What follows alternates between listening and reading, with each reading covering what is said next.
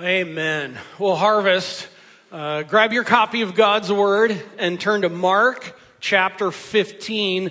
Mark chapter 15. We are at the coming into the cross, the resurrection. And this is, as Joe was talking about, this is like pinnacle time for us as followers of Christ. And yet I would kind of in that, I want to ask the question, do we really understand what it means to make big of the cross? What does it mean to make big of the cross? Is it just about two big sticks of wood and kind of a very sentimental, important time in history and in Bible history? Or is it much more than that? And what is that? How do we handle that? How do we grab that? I put all that on the table because it was actually this week in our small group. Our small group is going through a book by C.J. Mahaney called Worldliness, Resisting the Seduction of a Falling World. We just finished the book Humility, and then coming into this one, some of the small groups are in this one as well. And at the end of the chapter, it says these, here's just some random sentences that give you a feel for where this is going. He says, the antidote to worldliness is the cross of Jesus Christ. He then says another sentence, when someone sets his affections upon the cross and the love of Christ, he crucifies the world as a dead and undesirable thing. Another sentence, then crowd out worldliness by filling your affections with the cross of Christ. And a fourth one, what should consume our thoughts and affections is not resisting worldliness, but the glory and grace of God revealed at the cross. Here we have this statement, and we were all sitting around together as a small group, and we're like, yeah, that's really true. And I asked the question, I said, okay, are any of you wondering, what does that really look like to do? It's a good thing to say, and it's a good thing I think we would agree with, but what does that look like? Make much of the cross. Set your affections on the cross. What in the world is that all about? Well, as we were talking in our small group, we have a hard time grabbing a hold of that. And what really is all going on there? What really is it all about? We're going to go there today. We're going to kind of jump into the text and then pull a bit back. Here's what I've been doing with us in the last few Sundays. I've been having us kind of take this perspective of what it means to look into the eyes of Christ. And we've talked about how in chapter 14 were some different people looking into the eyes of Christ. Here were some of them that we had referred to. Judas. When Judas looked into Jesus' eyes, Judas really saw opportunity for personal gain. In other words, he saw what Jesus could bring him. Then Caiaphas, the high priest, looked into Jesus' eyes and actually saw a personal threat, what Jesus would take away from him. Another was Caiaphas' cronies, kind of in the crowd. We're going to see some of them today as well. They looked into Jesus' eyes and really saw a hindrance. What Jesus would prevent them or got in their way. By the way, are you processing this and thinking, this is how a lot of people today look at Christ? Jesus is an opportunity for me? Or Jesus just is going to take away things? Or Jesus is just going to get in my way of some of my things? Well, one of the others is we talked about Peter, and we really camped there with Peter the one Sunday. When Peter looked into Jesus' eyes, he looked in and he saw his own unfathomable sin at his denials. But he also looked into Jesus' eyes and saw Jesus' unfathomable grace poured out to him. Do you see that? We talked about that. Well, today in chapter 15, we're going to pick up a few more people looking into Jesus' eyes. We're going to take a look at them, but I just want for you to know this, lay the groundwork. We're going to take a look at them. We're going to see some people looking into his eyes and kind of similarly making some connections there.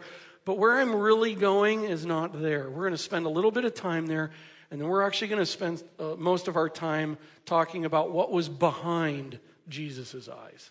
Okay? Lord, I pray as we dig into your word that you would just be all in it as you are. God, be here. show us you, more of you. Help us to grab a hold of you. God, help me even now here.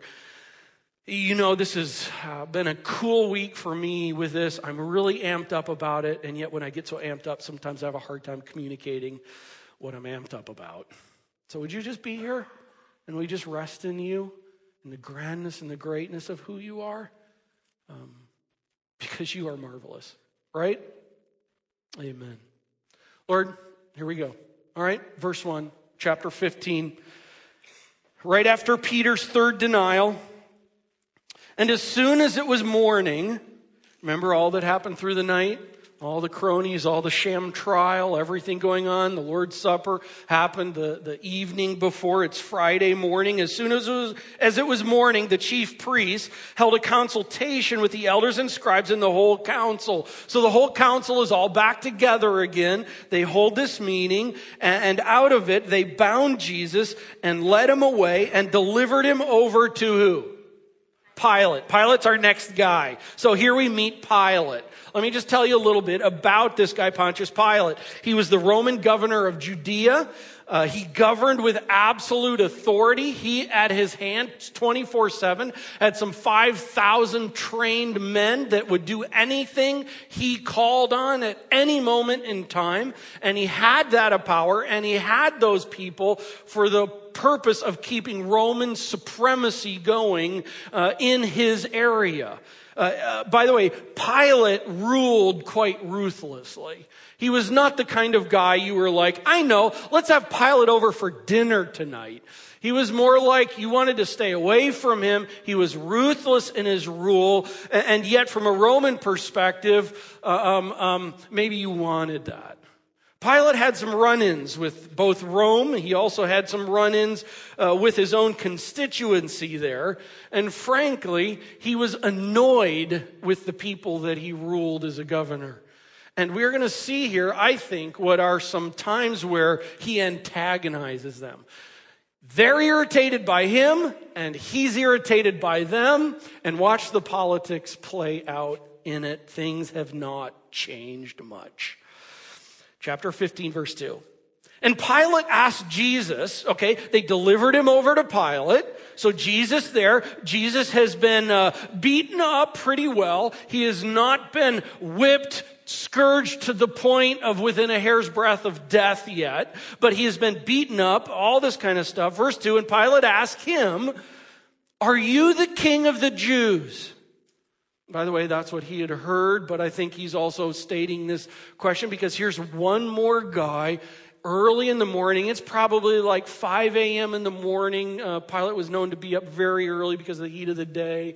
He would finish his day early, go golfing. I don't know what he would do, but so he was up early, and there Jesus is with him, and it's kind of like one more guy. The whole thing, 2 million people, Passover's annoying the life out of him anyway. And he's like, okay, so are you the king of the Jews? And Jesus answered him, you have said so. It's interesting, it's in Greek, it's 2 words. It's essentially, you say. You say so. And the chief priests accused him of many things. By the way, one of the things about Mark is not so into all the little details, all the little he met here, he met them. Herod's not even in any of this. Mark's just like, get at it. He puts some key people on, he's getting at it. The chief priests are accusing him. Verse 4, Pilate again asked Jesus, have you no answer to make? See how many charges they bring against you? But Jesus made no further answer, so that Pilate was what? Amazed. Pilate looks into Jesus' eyes and he's amazed.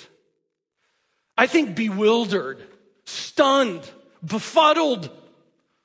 He's looking into his eyes, and here's how it moves along. He says to him, are you the king of the Jews? Jesus says, you have said so. I love it. It's one more of a no answer. And we saw it with Caiaphas, where Jesus is essentially saying, what you said about me, got that? What you said about me? Yeah, that I am. And he's putting words in his mouth, almost kind of bringing it, yeah, what you say I am. By the way, I would note this, if you have a red letter edition copy of the Bible, where that's where all the words of Jesus are spoken, are in red letters, you do not see any more red letters until Jesus is on the cross. As far as what Mark tells us, this is the last thing Jesus says until he's hanging on the cross. The silence is stunning. But hold that thought, we'll get there. So then Pilate, after Jesus says, you have said so, Pilate says, wait. Others are making it. He's like, have you no answer to make? I mean, how many charges they bring to you, and you aren't going to say anything? Well, let's pause here for a second here. Because really, any normal person, you have right now the judge. You have the governor. You have the one that can sign the paper away and you're free. You've got him right here. And the governor is saying, why are you not pleading your case? I mean, I would think that would be the moment that any normal person put in a situation like Jesus is put in, he would start telling the story. Well, here's the deal. I am so not a threat to these guys. This whole thing is a sham. They shammed the trial. In fact, let me tell you, it was at midnight, not supposed to happen. I wasn't given counsel what's supposed to happen. And he could just go through and go. They've broken the law again and again and again and again, Pilate. I am set up. Not a word. I would think any normal person would plead their case. Now, along with that, I would think maybe any lunatic would lie their case.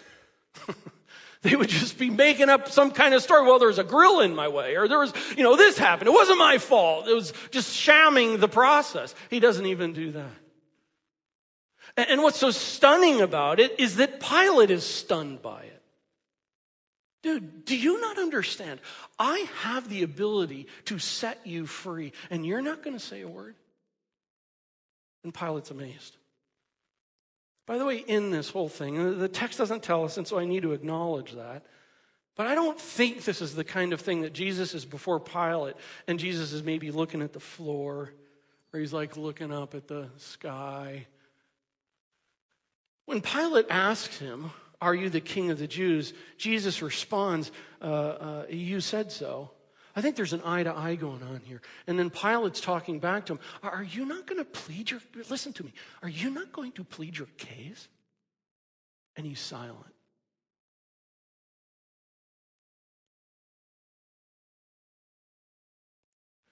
Those eyes of Jesus looking into this man.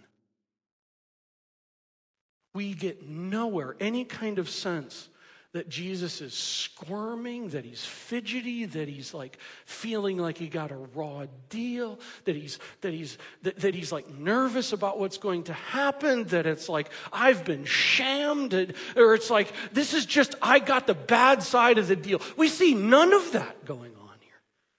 Instead, I think what we see here is a humble confidence. What's going on behind those eyes, man? How could anyone do that? Well, that's Pilate. And Pilate is amazed. Verse 6 and 7. And now at the feast, Pilate used to release for them one prisoner for whom they asked. And among the rebels in prison who had committed murder in the insurrection, there was a man called, what? Barabbas. Next character up, Barabbas. Mark just kind of gets right at it. He actually doesn't tell us that anything's happened here. He's setting the situation at hand. And he's telling us that every year Pilate would do this. He would release a prisoner. There's this politics thing going on. Satisfy the people so they love you even though they annoy the life out of you. He's just trying to keep his job. There's a guy in prison called Barabbas. Who cares about Barabbas? Well, he's going to be showing up in the story here in just a second. We don't know a whole lot about Barabbas, but we know that he's a rebel. He's one of the rebels. He's been apparently part of some insurrection. We also know that he's somehow, as the text leads to, he's committed murder in the insurrection. So somehow this is a bad dude. I'm not going to spend a whole lot of time about Barabbas, but I will note this, by the way, over in Matthew, if you go and you see the account of Matthew, and there's some textual issues related with it, but it's interesting that actually Barabbas' first name listed there is Jesus. I thought about spending time on that, but I'm not going to today. I'll make one note of it here in just a minute. But isn't that interesting? Who do you choose, Jesus or anti-Jesus? It's been the exact issue from the very beginning all the way to the very end. The picture is stunning with what's happening here.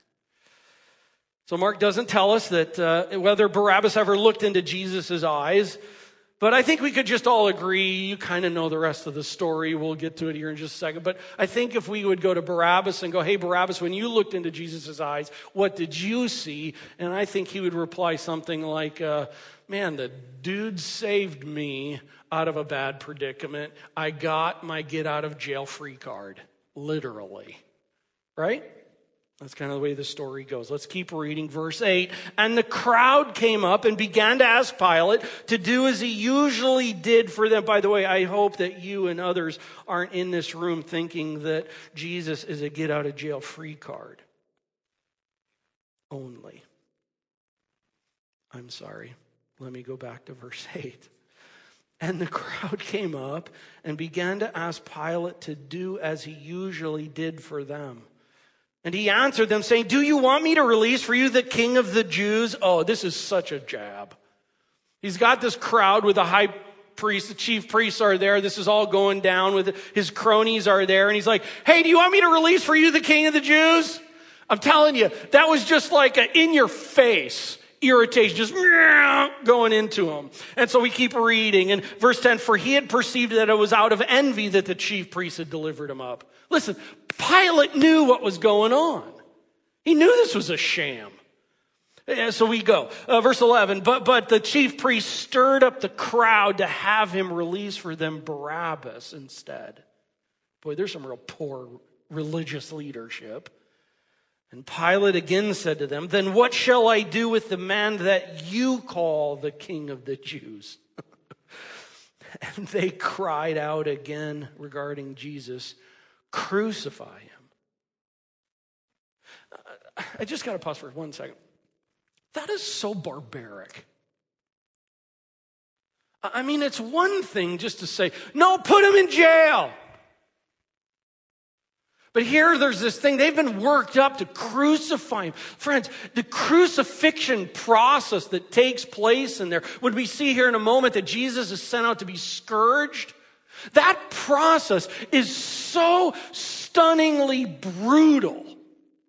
It was whipping to the point where the flesh was torn off, to where you would not only see muscle and bone, but oftentimes it was known in history that the person that would go through this while they're heading out to Golgotha, because Christ and the three were not the only ones, the other two, the only ones who were crucified, but others who were going out were literally having some of their innards hanging out. Oh, and by the way, do understand that that whole thing was done naked? Naked, shredded, innards hanging out. And they said, do that to him.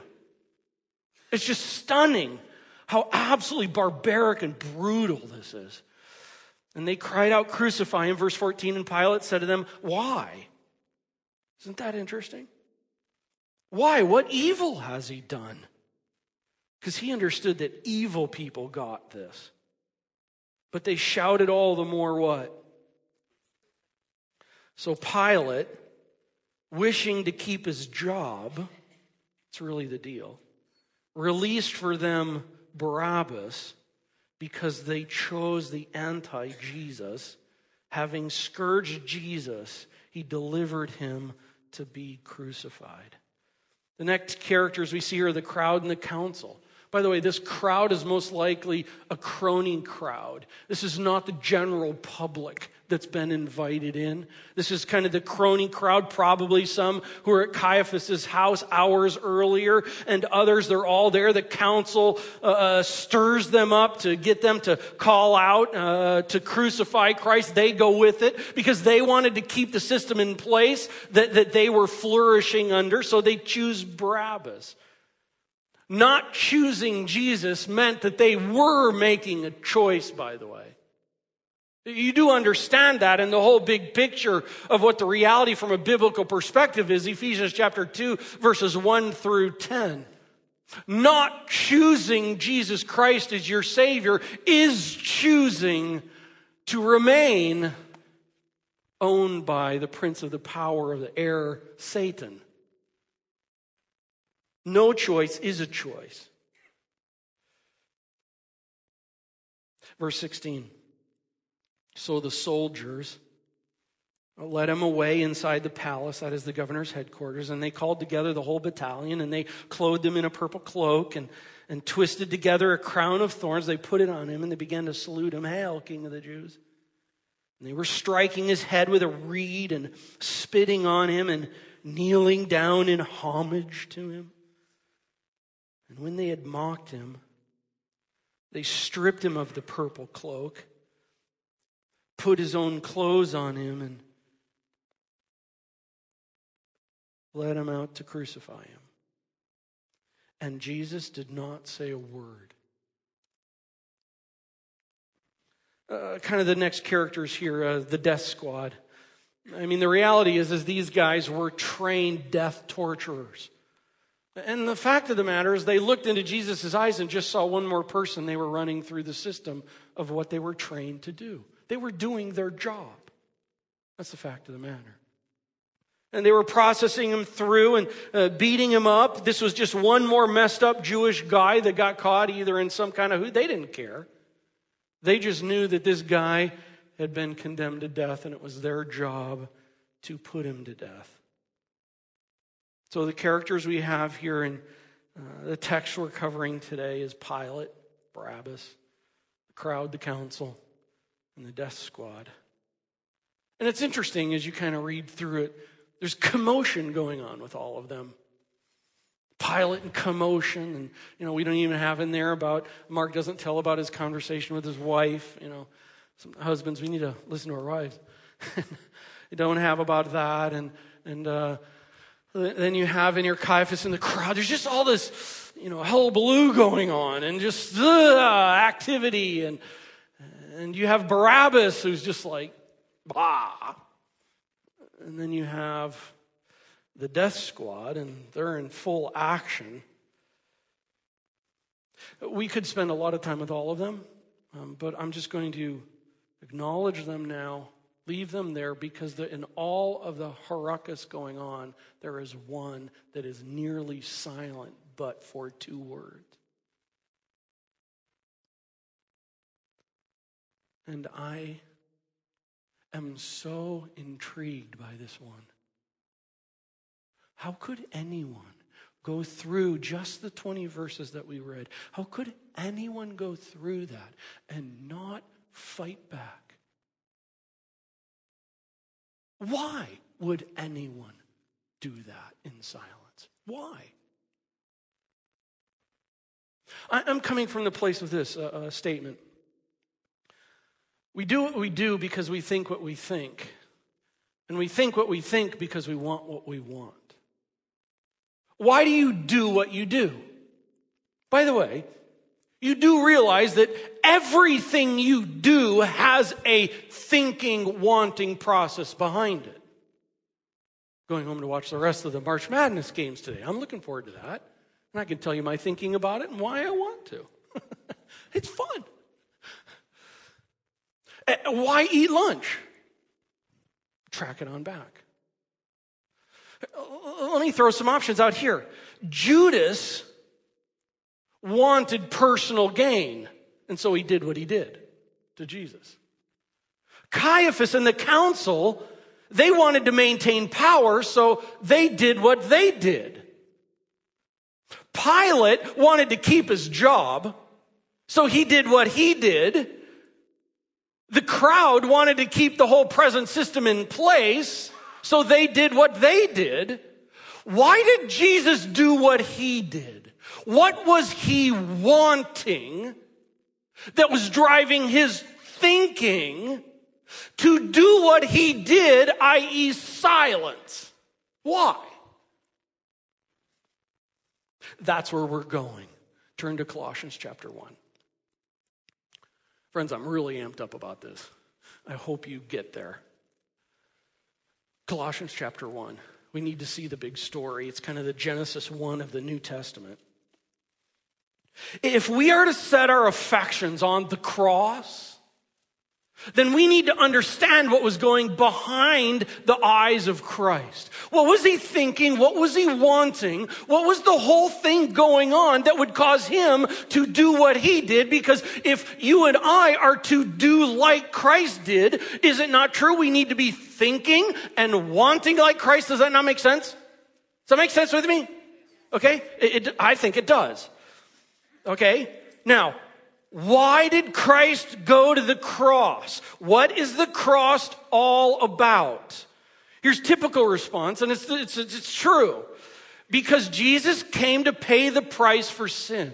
And Isaiah 53 says that like a lamb going to slaughter in silence, Jesus was doing it. That's why. And that is exactly true, but it's not the whole picture. In fact, I might say it this way. While that is so true, it is also a bit myopic and myopic. It is a bit narrow in its understanding, and that's sometimes why we have the hard time of, we're to be thinking, our affections are to be set on the cross. That's why sometimes I think we have a hard time understanding what that means. Because it's more than Jesus coming to pay the price for sin. It's more than that, and to think only that is rather myopic. It's rather small in nature, and it's rather myopic because it's all about me and you. Let's take it bigger, and let me start with this way. There is a war that is going on. There is a war that is going on, and you and I are in the war zone. What am I talking with? Follow with me here a few passages. Colossians chapter 1, verses 16 and 17.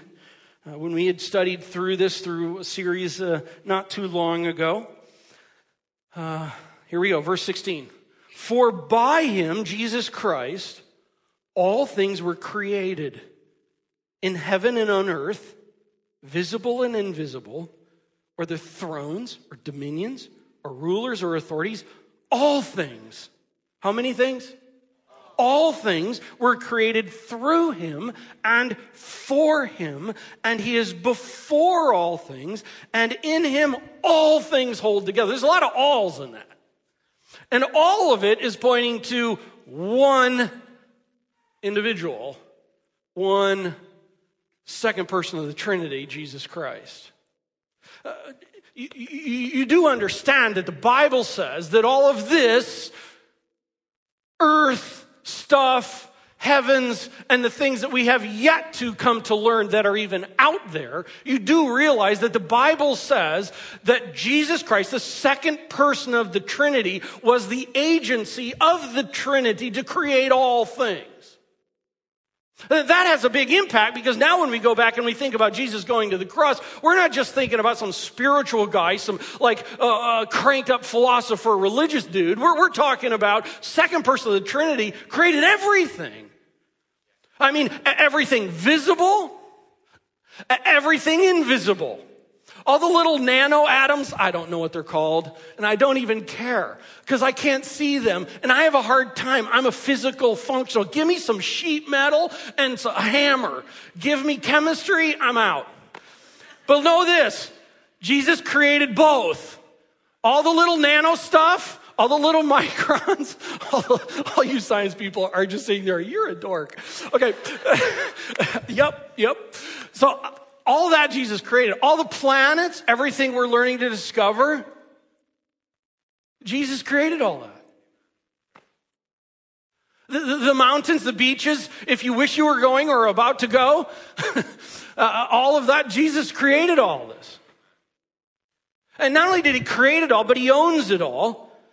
It was through him, by him, for him. All rulers, everything he's created. And he holds the whole world in his hands. That sounds like a song. We start at this place. He's the one, as the agency through the Trinity that created all things. With that, go to Genesis chapter 1. By the way, at this moment, I'd like to make sure and use this to say, in many ways, what we are talking about right now is a significant and important setup for our Revelation series coming after Easter. Okay, because study of Mark and the study of Revelation are not just moving from one book to some other book in the Bible, but it's really Jesus on earth ascends to heaven. Now what's going on? Okay? And we are going to be learning about the heavens and what's going on. And it's all tied to the beginning as well here. So Genesis 1 verse 1, if you don't know the Bible very well, it sounds familiar to you. In the beginning, God created the heavens and the earth. God created. From Colossians 1, we know that is the second person of the Trinity. Is the term was the agency of the one who the Godhead in agreement. Christ created everything. He holds it, he owns it, he made it. So we know that's what's taking place here. So who are the players on the table here when you first open the Bible and read the first verse? Well, the Godhead is on the table. And then we see here the Godhead created, so there's been action in it. By the way, God loves matter because he created it. He's not anti-matter. Okay? He's not anti-things. He created it. And we see God created the action. He created the heavens. I would say, I'm just going to kind of take it in its broadest term here. He created the heavens beyond the earth. And also, I think in this, he created the heavenlies. And we'll get later on when we talk about angelic stuff. And God created angels as well. I'm just going to kind of encompass all that in there. And it says, and the earth. So God created, there's the Godhead who created the heavens, the earth. And on the earth, you read the rest of chapter 1, you find out there's light and there's land and there's sea and there's animals and all these really cool things. And then there's another thing that God created called mankind, specifically Adam and Eve. And in the text of it, we find out as you read through it, that you find out on all of God's creation, there is something uniquely special about mankind. They're created in a way that is unlike anything else in all of his creation. They're created in the image of God. I put it this way as we talk. Mankind is the Lord's centerpiece of creation. Okay, that doesn't mean like, sure is, look at me. Okay, we don't take it that way. Just in the fullness of it, God created mankind in all the creation, and mankind is the creation's centerpiece. Now go to chapter 3 of Genesis. We see there. In verses 1 through 6, a serpent, verse 1. Oh, now there's another character on the scene. The serpent was more crafty than any other beast of the field that the Lord God had made. And he said to the woman, did God actually say you shall not eat of the tree of the garden? And Eve talks back, and then they go on, and what happens? They sin. Here's my question. Well, let me make a statement first. We don't have time to go talk about the whole fall of angels and demons and all that, but we're at this place now where there is there's a serpent. Satan is all about destroying the handiwork and the glory of God. Okay? Agreed? Satan is all about that. And here we find him on the earth in Eden. Do you understand? Satan is creeping around in the Garden of Eden. And I would think if Satan wanted to, because Satan's job, Satan's deal, Satan's hard issue is he wants to destroy the Godhead. So in it, if the Godhead through the agency of Christ creates all this stuff, wouldn't you want to mess with it? Like go over to all the trees and pluck all the leaves off and just irritate God? You're not with me. If you were Satan, would you want to go around and just do anything to clutter up God's creation? Go to the mountains and just like dump trash. Or like go into the ocean and somehow mess it up. Or like I said, go to the trees, pull all the leaves off so it looks dead and go neener, neener. Doesn't that irritate you? Or why doesn't Satan go to the animals and mess with the animals to irritate God? Where is Satan going? Satan is going at God's very centerpiece. Satan is going at the one thing that was created in the image of God, and he's going right there. He's going to the heart of how do you want to irritate God? Mess with the centerpiece of his creation, and that's what he's doing. Pretty smart, pretty bold, pretty stupid. But that's what Satan is. And so he goes here, and then, sin takes place, and it's like, victory, victory. And then God comes along. We don't have time to talk about all the details of verse 14, chapter 3. Who does God speak to first? Who? The serpent. He speaks to Satan. Isn't that interesting? Satan will even has to sit, what would be the word? Has to sit at attention while God speaks to him. And God speaks to him, because you have done this, you are cursed. Verse 15, I will put enmity between you and the woman, between your offspring and her offspring. Look at this. He shall bruise your head. You shall bruise his heel. I just don't have time in this, but let me sum it this way. God is saying to Satan, listen, you are going to lay out a bruise, but it's not going to be lethal. But one is coming, a male from a woman is coming who will deal a lethal blow to you. And that's what's happening here. I wonder who that is. Could it have been Noah? I don't know, maybe Abraham or Moses or Samuel or Joshua or David or Isaiah?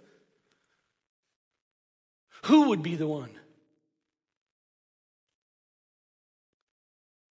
that would come and deliver a lethal blow to Satan? Turn to John chapter 1. I wonder who that could be. Who would be the one that would be able to do that? John chapter 1, verse 29, you can just hear like the drums of the angels, just like, it's building, it's building, it's building. And I love this. Hang with me here. See if I can hang with you. And John saw Jesus. And he saw Jesus coming toward him. And John said, behold, the Lamb of God. It was a year ago. We traced the Lamb of God from beginning to the end. And here it's like, behold, the Lamb of God who takes away the sin of the world. That's the lethal blow one. He's put his foot on earth. He's stepping up to the plate. Why? To deal with sin, but hear me, but to also deal with Satan. The cross is not just about you and I and the Godhead. The cross is also about a kingdom of God at war with the kingdom of Satan. And we are in the war zone. And we are like these God-image created things created for the glory of God, that this slithering dog messed up for us. But know this, we didn't start the problem. He did.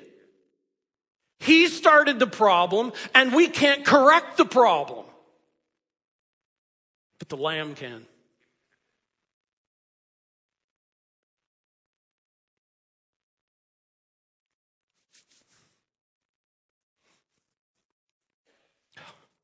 Why was Jesus silent? Why was he just so? It doesn't matter what you say. It doesn't matter what you do to me. I am going to the cross. Why? Because he is delivering the lethal blow. And not just the lethal blow to provide for sin to be forgiven and redemption to happen with us with the Lord.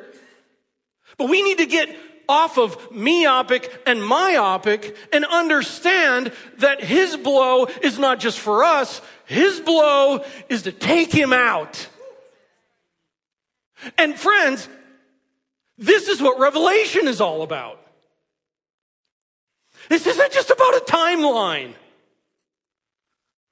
This is about the kingdom of God going to war with the kingdom of Satan. And by the way, we're in the war zone. Turn to Revelation chapter 1.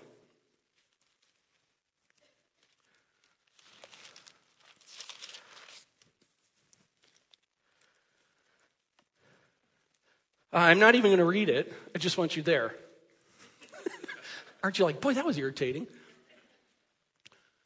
You look in Revelation chapter 1, and had he not gone to the cross, that would not be there. Turn to Revelation chapter 5. I will read a bit of that. John is talking about, verse 1, then I saw in the right hand of him who was seated on the throne a scroll, written within and on the back, sealed with 7 seals. And I saw a mighty angel proclaiming with a loud voice, who is worthy to open the scroll and break its seals? Hey, if Christ had not gone to the cross, there would be no one to open the seals. And by the way, in the rest of chapter 5, it talks about in verse 6, a lamb. The elders saw a lamb standing, who, as though he had been slain. That's the one. That's my Savior. And if you know Christ, I'm telling you, walk out of here encouraged and hopeful. That's our Savior. None of this British wimpy walking hippie dude in sandals. That's our Savior. Turn to Revelation 19. The rider on a horse. We'll get there sometime this year. I don't have it laid out. We're just going to go. Here's the point. There would be no one riding the horse at the end of Revelation 19. There would be no one riding the horse had the lethal blow not been dealt. Look at Revelation 21.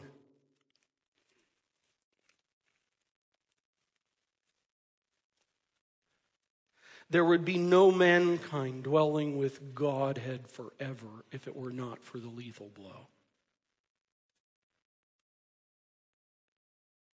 That's why. When we set our affections on the cross, that's why. When we increasingly grasp what the cross is all about, it's not about 2 sticks and a person hanging only. It's about Genesis 3:15 to the end of the story. This is the moment. And that's my Savior. And that's the Redeemer. And that's the lethal blow. And friends, I'm bringing this to the table, and I stop short of us going to the crucifixion because I want us to understand what is behind our Savior's eyes. All of this. He knows all of this. And this was not just about going to the cross for you and I. This is about dealing a lethal blow against Satan for all eternity. He will be taken care of because he was silently going to the cross. There was so much more behind this. And I ask this. If we are to be like Christ, and if we are to set our affections on the cross, I would say we should be setting our affections in the way that Christ set his affections. Not that we can deal the lethal blow. But he did what he did because he was thinking what he was thinking, and he was thinking what he was thinking because he wanted what he wanted, and he wanted Satan done. And he wanted to have the centerpiece of his creation, mankind, with him in the eternal heaven forever. He had to go. And it didn't matter what Pilate did. It didn't matter what Caiaphas did. It didn't matter what the crowd did. It didn't matter what Judas did. It didn't matter about Barabbas. It didn't matter ultimately about any of them. He was going to the cross regardless for this reason.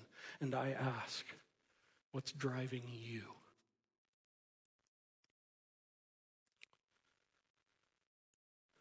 Let's be frank. We get far too myopic and myopic in our thinking in life. Life is about me. Life is about what I want. Life is about what I think should happen. Life is about what I think people should do.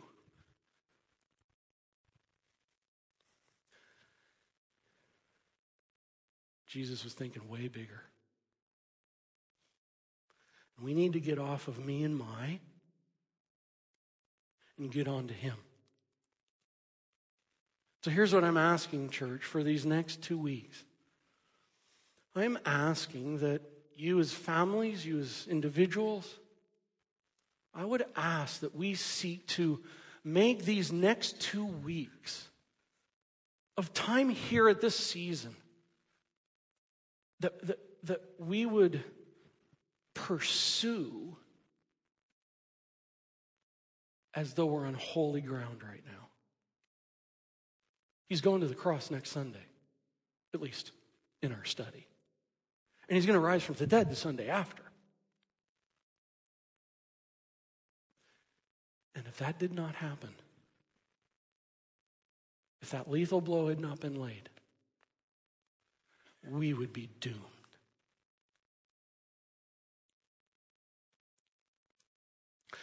Let's put this thinking behind our thinking. Let's want to honor the Lord, glorify his name, and irritate him. You know what I mean? And we would irritate the kingdom of Satan by loving the Lord, Job chapter 1. Another Sunday. Lord, I'm just going to leave it here right now. I would just pray, Father, that this would have been a moment for all of us just to kind of step back and grab a hold of a bigger picture of what's happening right now. A bigger picture of even what's happening in Mark 15 in those first 20 verses. Why was Jesus so silent? At any moment in time, he could have fried anyone that he had created. He could have stopped it. He could have called down an army to deal with it. But the fact is that he knew he was in a war zone. And he was in a war, and the way to win the war, the only way to win the war, was to go to the cross. And so it didn't matter who said what, who did what, how much ruckus was going on. That's where he was going. Because the war needed a conqueror. And so he went. Oh, thank you, Lord Jesus, that you did for us what we could not do for ourselves.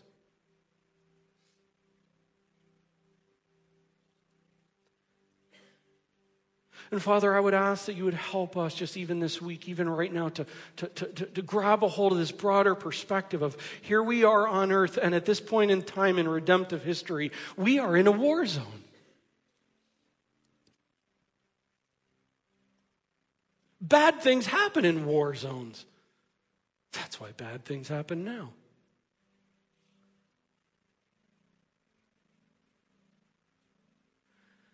Father, some of us may have been living like we're on vacation. But at the very heart of it all, we are at war. And we are in the war zone. Lord, I pray if there's anyone here in this room today that doesn't know if they know you, the conquering King, that you would just stir their heart.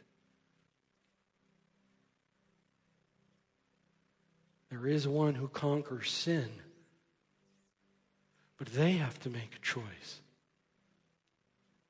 And making no choice is a choice. Father, I would pray that they would choose Jesus Christ as their Savior. And Lord, for all the rest of us, I would pray that we would live like Jesus Christ as our Savior. You're in this war zone.